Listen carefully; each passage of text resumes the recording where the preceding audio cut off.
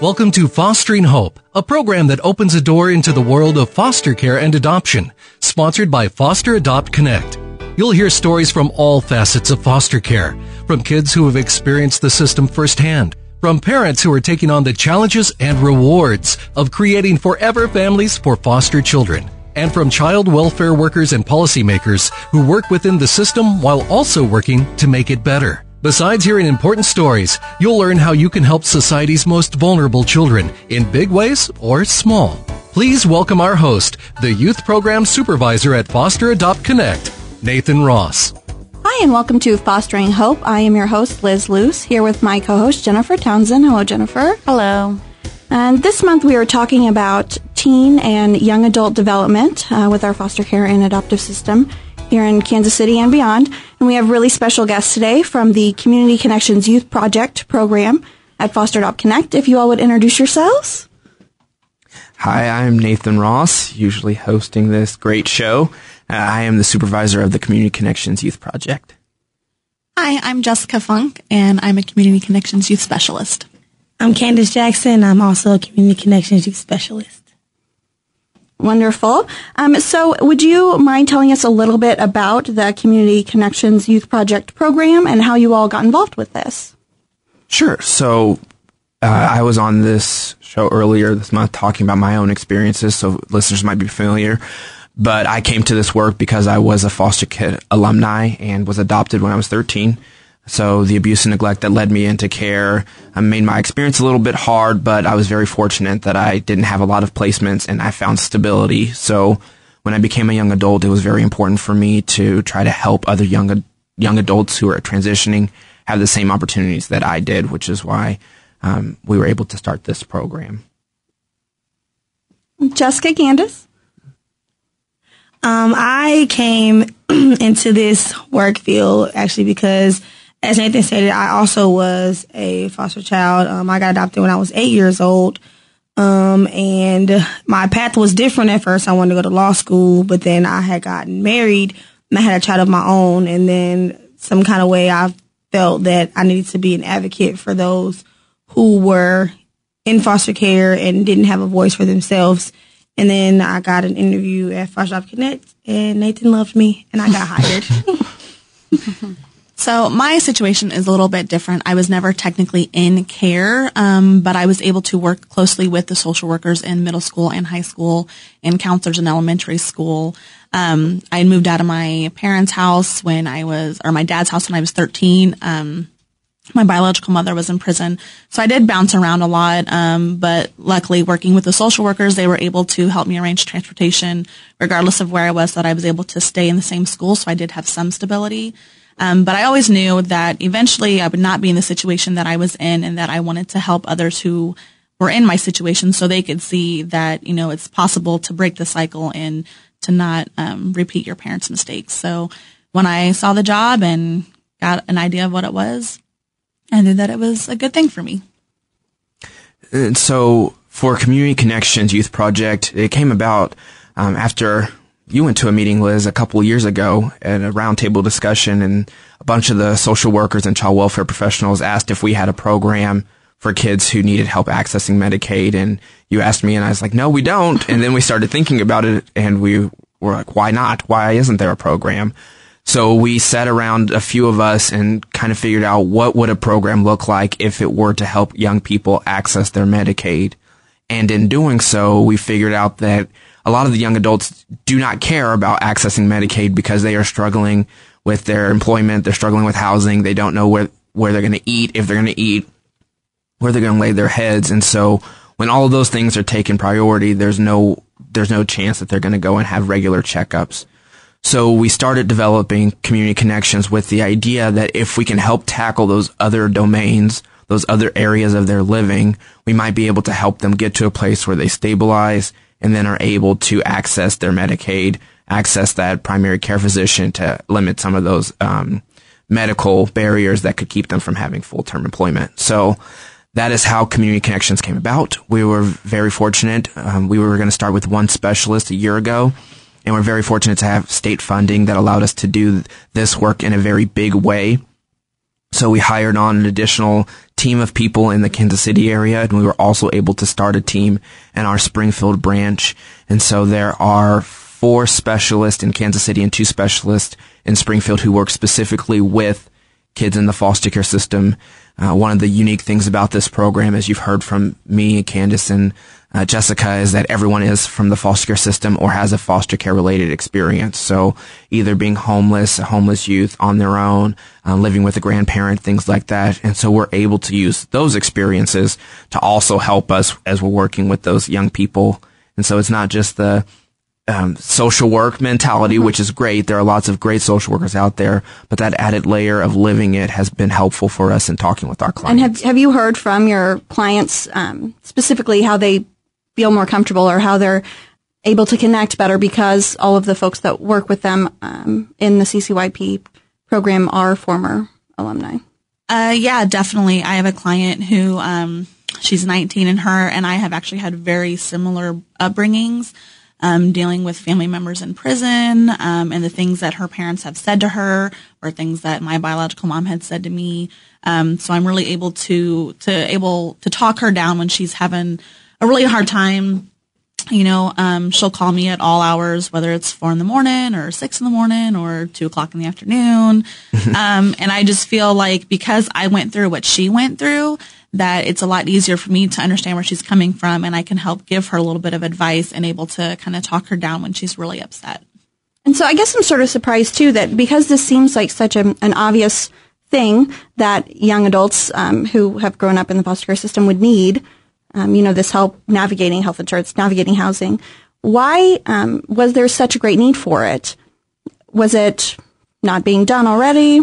Yeah, so the population we work with specifically, they're harder. They're more challenging. They have gone through a lot of trauma and a lot of neglect, and it has led them to develop all kinds of survival instincts. And so those survival instincts make it hard for some people to stay committed to working with them.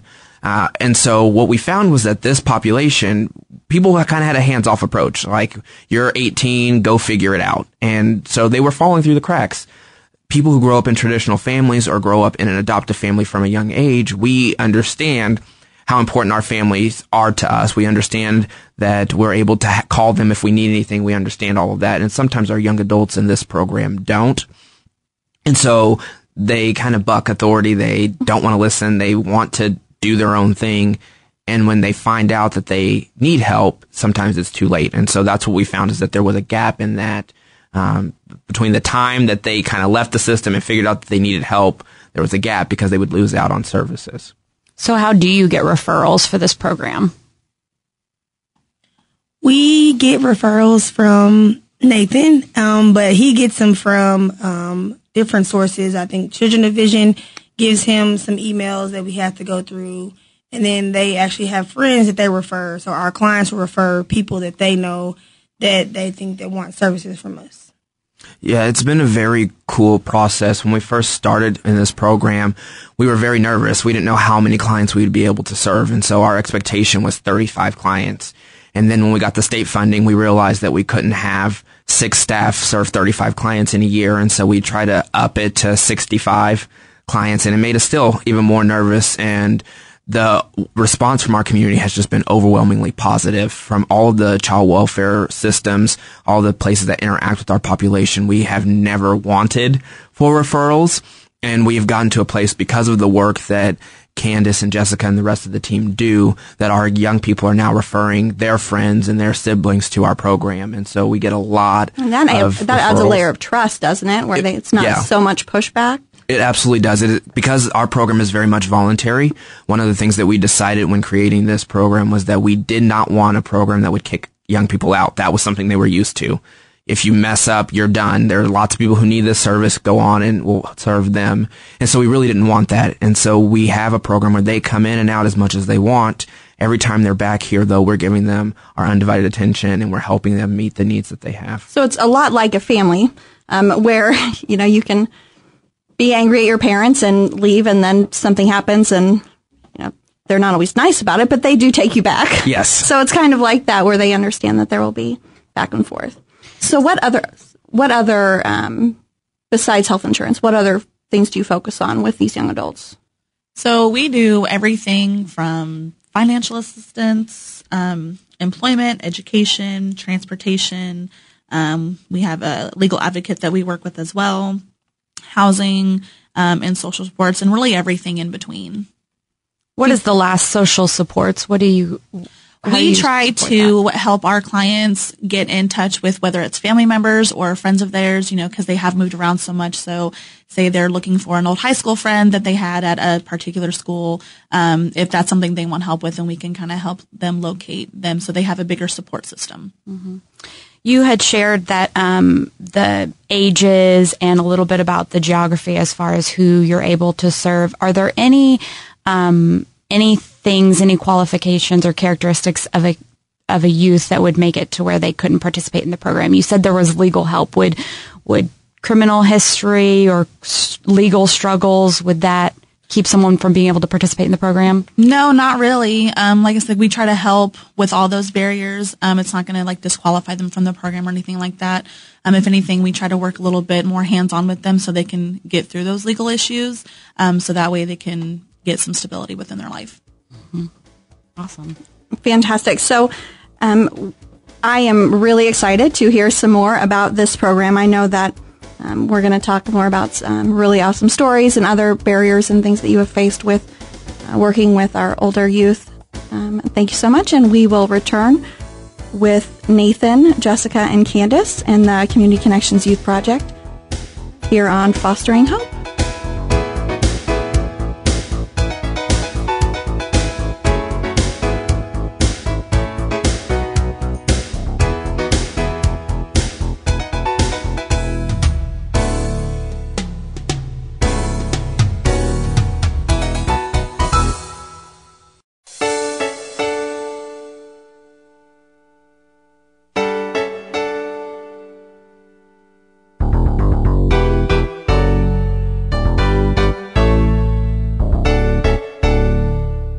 Welcome back to Fostering Hope. I am your host for today, Liz Lewis, with my co-host Jennifer Townsend. Hello, Jennifer. Hey. We are talking with Nathan, Jessica, and Candace from our Community Connections Youth Project at Foster Adopt Connect today. They work with teenagers and young adults who are in the foster care system or who were previously in the foster care system to help them navigate all of the fun stuff that young adults get to navigate. So thank you so much for being on the show. And if you could, I know the last segment we sort of talked about, we just hit on a few of the things that you work on with the clients. If you could tell us, you get the referral, and then just walk us through what that process looks with your clients. Yes. Okay, so we'll get a name from Nathan, and then we'll call them, and they'll tell us between the 8 domains what they want us to work with them on. And most of the time, it's usually a housing issue among others. So we'll make an appointment, and we'll go meet them, and we'll talk about what they want and their needs of housing. Sometimes there's barriers that they need to be on a bus line. It has to be under this certain income. They're only working at their job for a few weeks. They don't have money for application fee or a deposit. So then we have to go back and talk to Nathan, and he has to talk to the board about helping them get their deposit and application fee.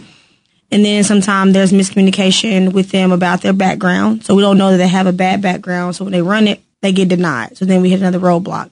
So then we have to go back and talk to them like, is there anything else you didn't tell me that you forgot to tell me? So we can get you into proper housing. So then we'll go and get that figured. We'll talk to another housing person, and then we'll get them into something else. And then it's like, oh, I don't have furniture. So then we have to go get furniture, put out on the loop, which is something that we can ask for things, use things, people to donate to anybody. So then we have to do that. And then for most apartments, you have to have like a birth certificate and stuff. So then we have to go and get that. It's just a lot of things that come with the housing, and then being that housing is a big portion of what most of our clients in this demographic need. It's a lot of back and forth things that we go through with each client, and then we usually have right now, I think between me, Jessica, and my other coworkers, we have the smallest number of somebody, I think, is like 16 clients out of all this, and the majority of them need housing. So that's just something that we, from start to finish, kind of, and it takes a longer time. You think you go in, apply, you get it the next day. Most of our programs we work with that are helping our youth get into certain housing, they have to go and inspect it. So we have to wait another week, and then it's a back and forth of phone calls saying what's going on. Then the client's getting frustrated. You're getting frustrated because no one's calling you back. So then it's just everybody's frustrated, and then you get that phone call, and it's like, okay, yay. And then something else could happen with miscommunication of a lease, because I have a client that happened to. Then we had to move her out of the apartment, and all of her stuff is actually in Nathan's office. So now, but she just got back into that same apartment after, I think, a month and a half. So it's a lot. For the housing is one of our domains we work with. So you said 8 domains. What were the 8 domains again? Our 8 domains are employment, education, transportation, physical and mental health, housing, legal assistance, finances, and like a social supports. So housing does seem to be a lot of work. Yes. What other issues have you run into, or what do you find yourself advocating or doing a lot with your clients in the other domains that you mentioned? So I think the biggest ones that we need help with would be employment and transportation. A lot of times we get youth that, they either don't know how to navigate the bus, they've never been on a bus, or they don't even have a permit or a license. So one of the, I think, amazing things about CCYP is that we actually have a card that we can teach our youth how to drive in. We have our own driving program that they get to complete. I actually had a client that I was able to drive with him and complete the program, and take him to get his license. And it was his third try, that he had come to us. He had that one last time to either pass or fail. And if he didn't pass it, then he was going to have to pay for the driving lessons. But we were able to get him in and get the hours in, and he was able to get his license. So that was a huge success for us. But oftentimes, not all of our clients are lucky enough to have a car or have had the practice to drive. So we also sometimes provide bus passes for our clients so that they're able to, maintain employment, get to doctor's appointments, until we're able to get them on that level to where that they can pass the driver's test. Nathan, you had mentioned that this program exists in our Springfield location as well. Have you noticed a difference in the needs in KC versus Springfield? Like, I'm hearing a lot of transportation, housing here. Is that different in Springfield? There are lots of similarities between our two programs. I think that Springfield has much more housing options. Our biggest thing here is that our young people are so much more spread out. And so the bus system is harder for them to use or access, and sometimes trying to help them find better employment that offers better wages doesn't meet that bus line criteria, because just honestly, people tend to put those nicer businesses in the areas where they don't have to have poor people using the bus system to get to. I mean, that's one of the things. I'm guessing a lot of listeners would imagine that the youth that you're working with would be located in the city, but I'm getting the feeling from you that they're actually dispersed out through the greater Kansas City area. Yes, they are. There are concentrations. Of course, a lot of our young people are in the urban core. We do have people in the suburbs. Typically, when kids are aging out of care, they go back to reunite with their birth family. And so those birth families are typically in the city. Because that's where the kids were before they came into care. And so we're trying to get kids to kind of move out of those areas. Not because there's anything wrong with their family necessarily. It's just to allow them to have more opportunities. And so that sometimes is a struggle that the specialists also face.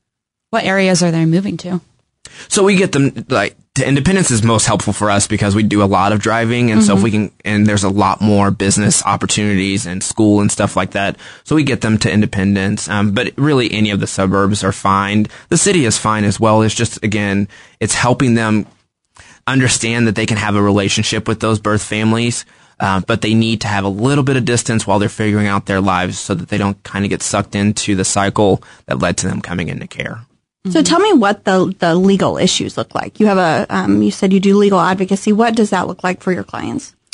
So I have a client who had, I think 3 different warrants. And 2 of them we did not know about until me and Nathan was actually going to Columbia, Missouri to get one of the warrants taken care of. That he had a warrant in Kansas as well as Independence, as well as the one that we were going to for Boone County. All 3 of them were 2 of them were for domestic violence, and the other one was for stealing alcohol. So let me know, how does the legal advocacy part of that, what do you do in those cases? So we talk to our legal aid person, Lori Burns Bucklew, and she will check the system however she checks it and gets on CaseNet, and then she'll talk to us about what steps they want to take. And then we have to talk to our client and bring them in to talk to her, and she'll talk to them and ask them, do you want me to pursue these warrants, try to get them thrown out, pleaded down, community service and such? And they'll say yes, no, maybe. And then in some circumstances, she can't get them pleaded and we have to go to court. For instance, when Nathan did have to go to Columbia for the domestic violence one, he had to go to court. We had to drive there, and then it was a good thing and a bad thing. The bad thing part, we had to drive, and it was like kind of for no reason because his lawyer was like, oh, we tried to call y'all and tell y'all we got it thrown out after we sat there for 2 hours. So it was good that he got it thrown out because it was impacting the job that he had gotten, because he had to go on restricted areas to clean, and then they run your name in the system. So it's So really you're helping them. I know that a lot of times it's scary for anyone, even if it's just a traffic ticket, to go into court. I can imagine that some of the charges that are a little bit higher risk would be more difficult. So you're sort of just helping them to face the justice system, correct? Yes. Okay, fantastic. Well, we will be speaking more about the Community Connections Youth Project when we return on Fostering Hope.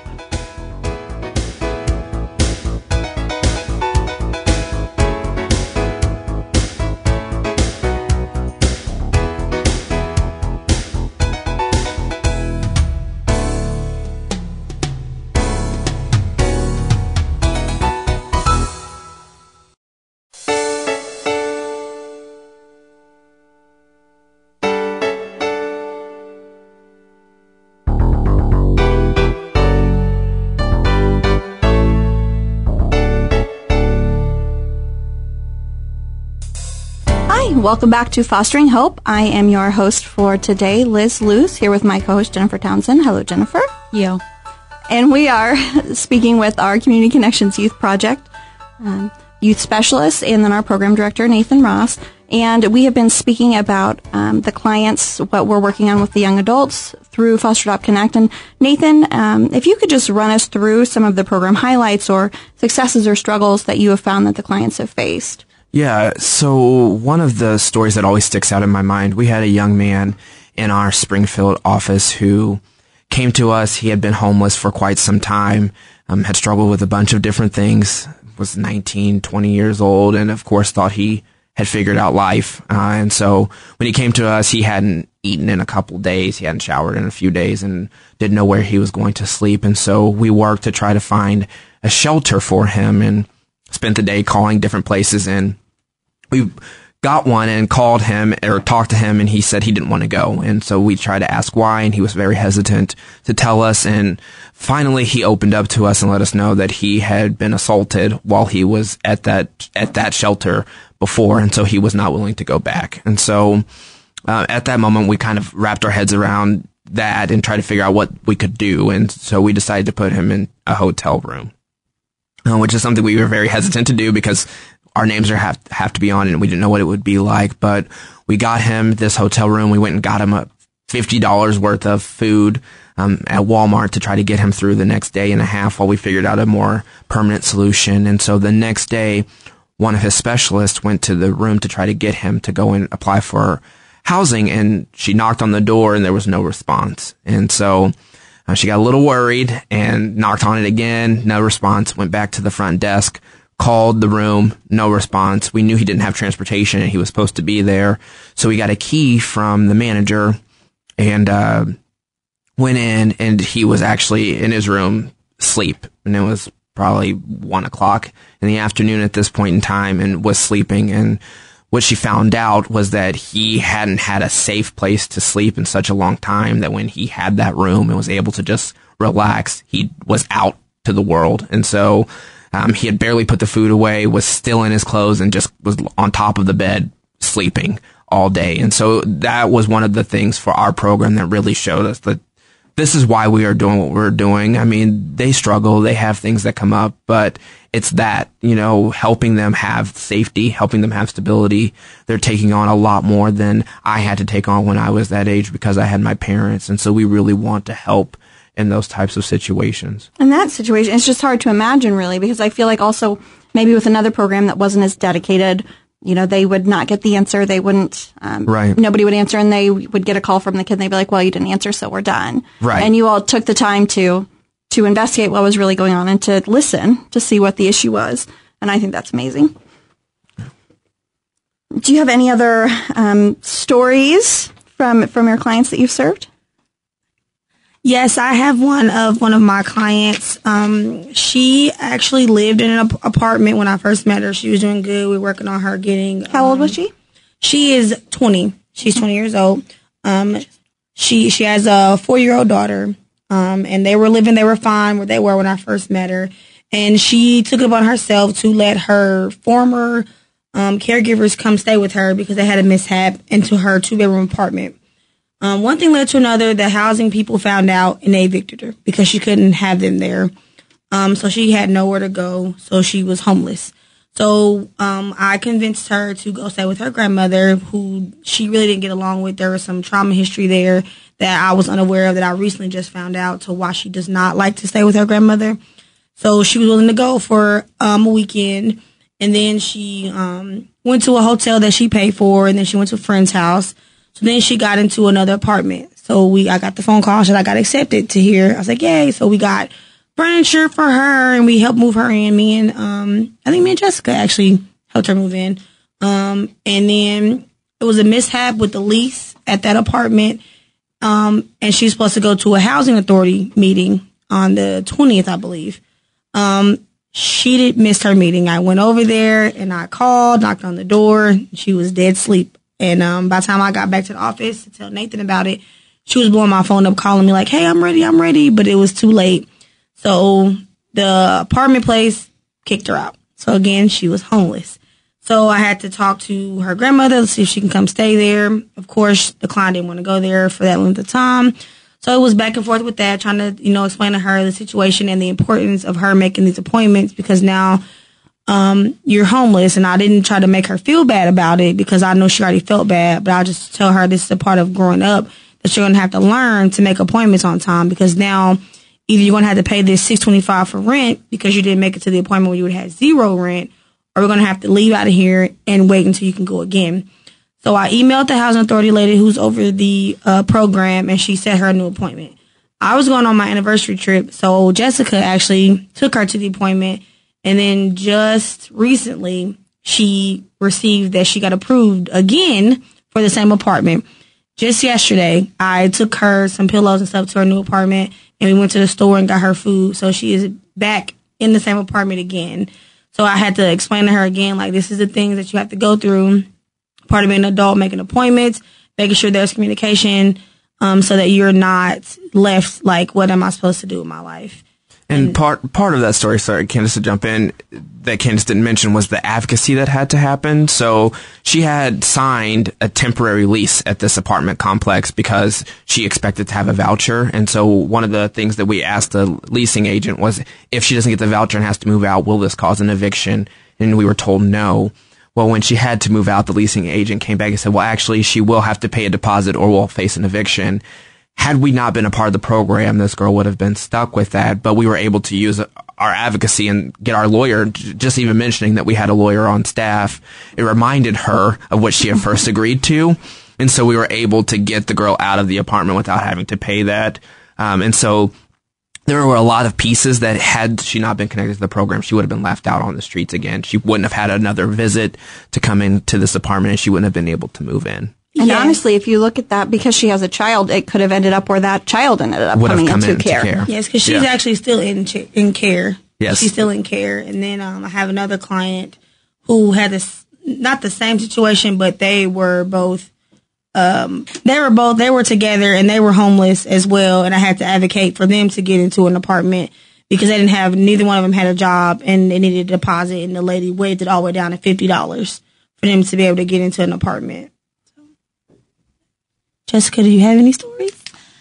I do. So I still have a youth who, when I got him, he was 18, and the information that was given to me by his guardian ad litem was that he was getting ready to graduate high school. He was going to go to UCM and start his whole life there. He just needed some housing for a couple of months.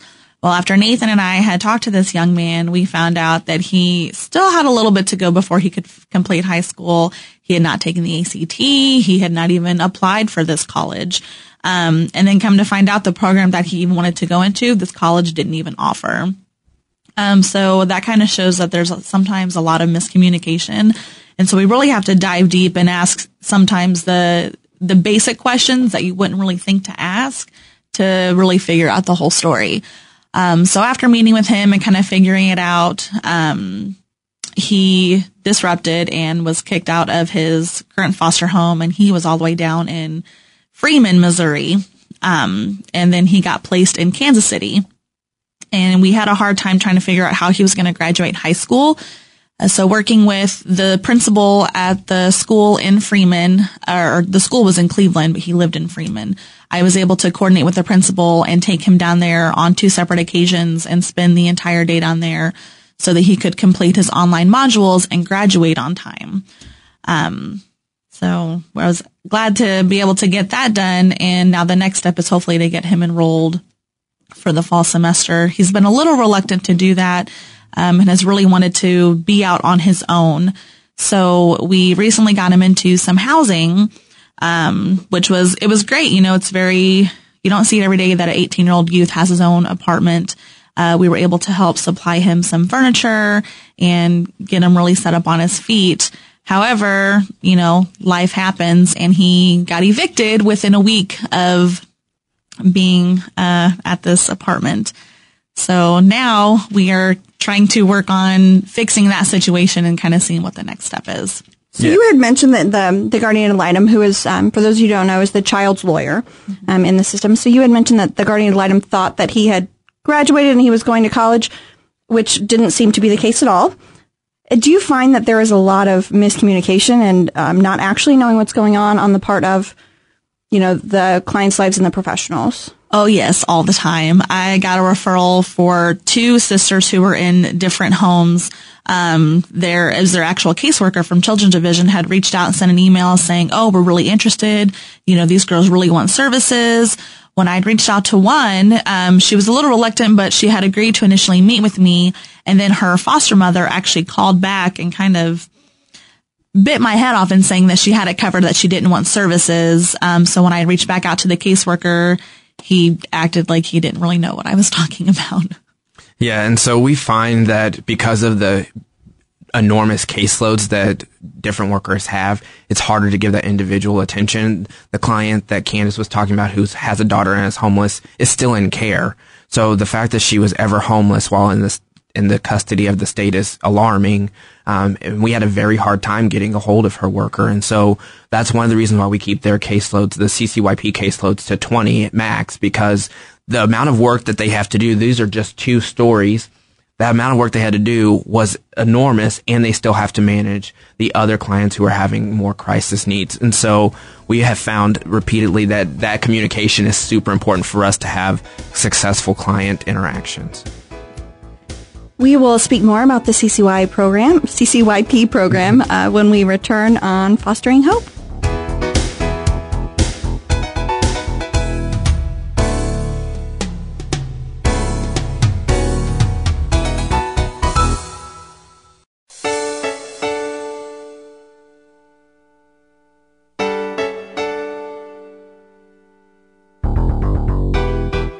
And welcome back to Fostering Hope. I am your host today, Liz Luce, here with my co-host Jennifer Townsend. Hello, Jennifer.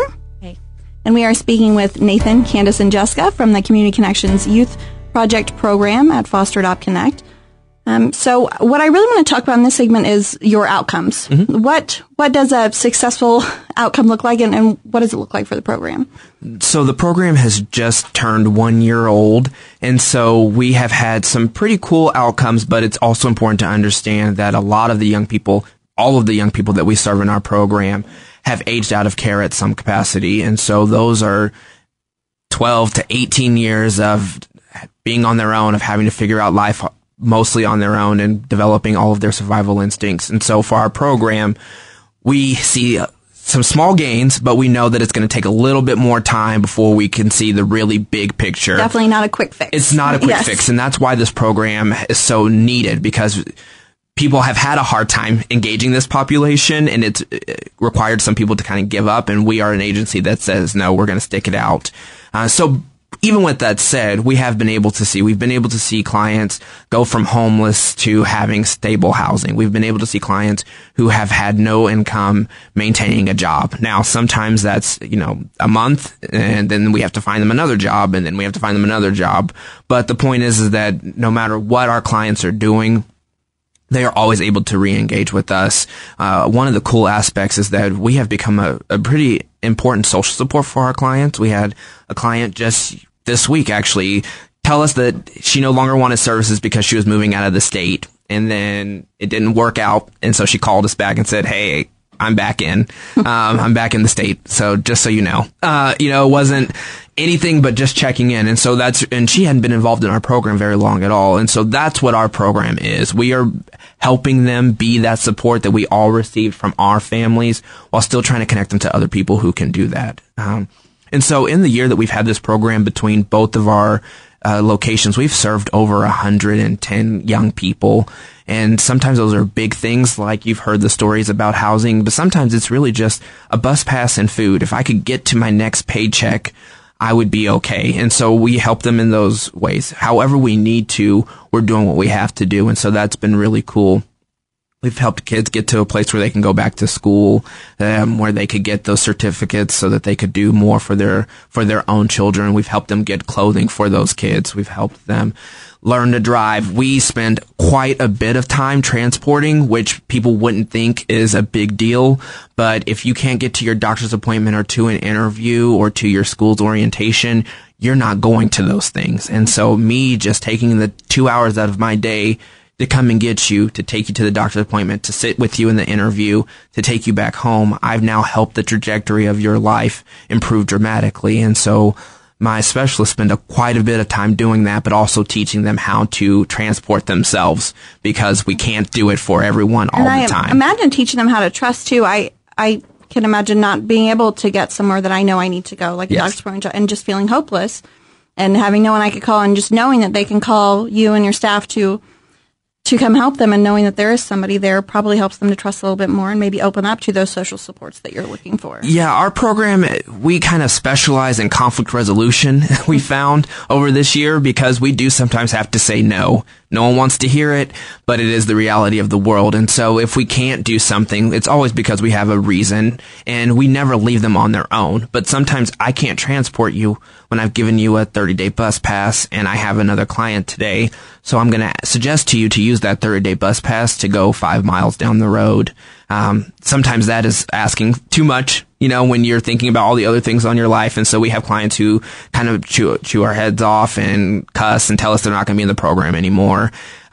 Fortunately, because we built this program with that in mind, they are able to call back typically the same day and say, oh, I'm sorry, or, oh, my phone cut out. I didn't hang up on you. I just lost signal. And we're able to call them on it or move forward, realizing that it's not us that they're mad at.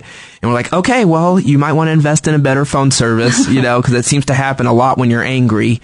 And then we continue moving forward with helping them on their case. But we also know, we had a client who she took us through the ringer. She had faced an eviction that was $3,000 and was going through more and more stuff. And she cussed us out several times and hung up on us several times, which is one of my big pet peeves. And I really did honestly want to kick her out of the program because I was frustrated. But we were able to vent about it internally, laugh about it, call her back, took her to court, and the prosecutor actually came and thanked us and said, you guys really saved this girl, because we were ready to evict her. We were going to evict her, put this eviction on her. Her kids would have been homeless today. Her kids would have been homeless 21 days ago had you all not intervened. And so after we were able to get that figured out, she came to us and said, thank you. I know I was a pain. I know that I cussed you guys out. I know I did all this stuff, but you guys really did help my life, and I appreciate it. And your experiences, I feel like it's easier for the youth to swallow, because you have had these experiences and your lives with what you had going on when you were younger. Make it so you can almost hold their hand and be the shoulder to cry on, but also the accountability part. Yeah. It's not like they're getting that lecture from someone who has no idea what they've gone through. Exactly. The system has done some interesting things for kids in care where they don't have any responsibility. but they also have too much responsibility. And so we find that our young people who are aging out, they're thrust into the world being told that they have to tackle so many things. Getting a job is not as easy as it sounds. You think, oh, I just have to go and fill out and go in an interview, because your mind and your relationships have prepared those small steps so that it's like second nature for you. But when you've never had income, when you've never had to interview, when you've never had to have any responsibility, getting a job is a very, very scary thing to do. It's even scarier when you add in the fact that you're sometimes connected to family who haven't gotten out of the life that you were in. And then you add even more to that you have a certain amount of guilt that you are able to provide for yourself. And so we have a lot of clients who end up getting taken advantage of, or all of our clients have such big hearts. It drives us crazy because they're getting evicted from housing because they're having their friends stay with them. And so you're like, why would you do that? But at the same time, they're keeping their friends from being homeless. And so it's hard, it's hard to justify that to the person who's kicking them out, to see, please understand, the client that got kicked out because she had her family in there. We get that she wasn't supposed to, but that shows the big heart that they have. And so sometimes it's for us, it's getting past that anger, getting past the yelling at us, and understanding that behind all of that, they really want the best for themselves, and they really care about the other people who are in that life with them. So what would you suggest the average person, our average listener who's not necessarily involved with foster care adoption, how can the average person help? We always need jobs. We are always looking for different jobs for our clients. So if any of you listening have a job and you are willing to take on someone who needs a lot of experience and hand holding, but has a great capacity to do amazing things, I urge you to please contact us. The other thing is transportation.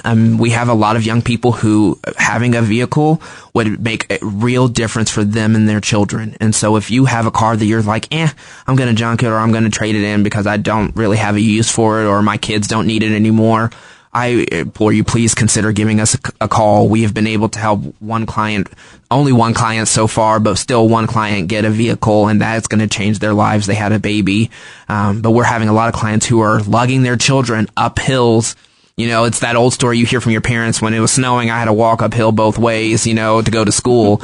But for some of our clients, that's their actual story. And so when you're doing that with kids and then groceries, it's extremely difficult. And so those are two of the main things. And then, of course, we can always use volunteers who are willing to mentor these young people, who are willing to be those social supports to help them make better choices. Well, thank you so much, all three of you, for being on our show today. Thanks for having us. Yes, thanks for having us. No problem. You've been listening to Fostering Hope, brought to you by Foster Adopt Connect, a comprehensive regional support and advocacy center for abused and neglected children and the families caring for them. To learn how to become a foster parent or how you can help vulnerable kids in other ways, visit us at fosteradopt.org or follow Foster Adopt Connect on Facebook and Twitter.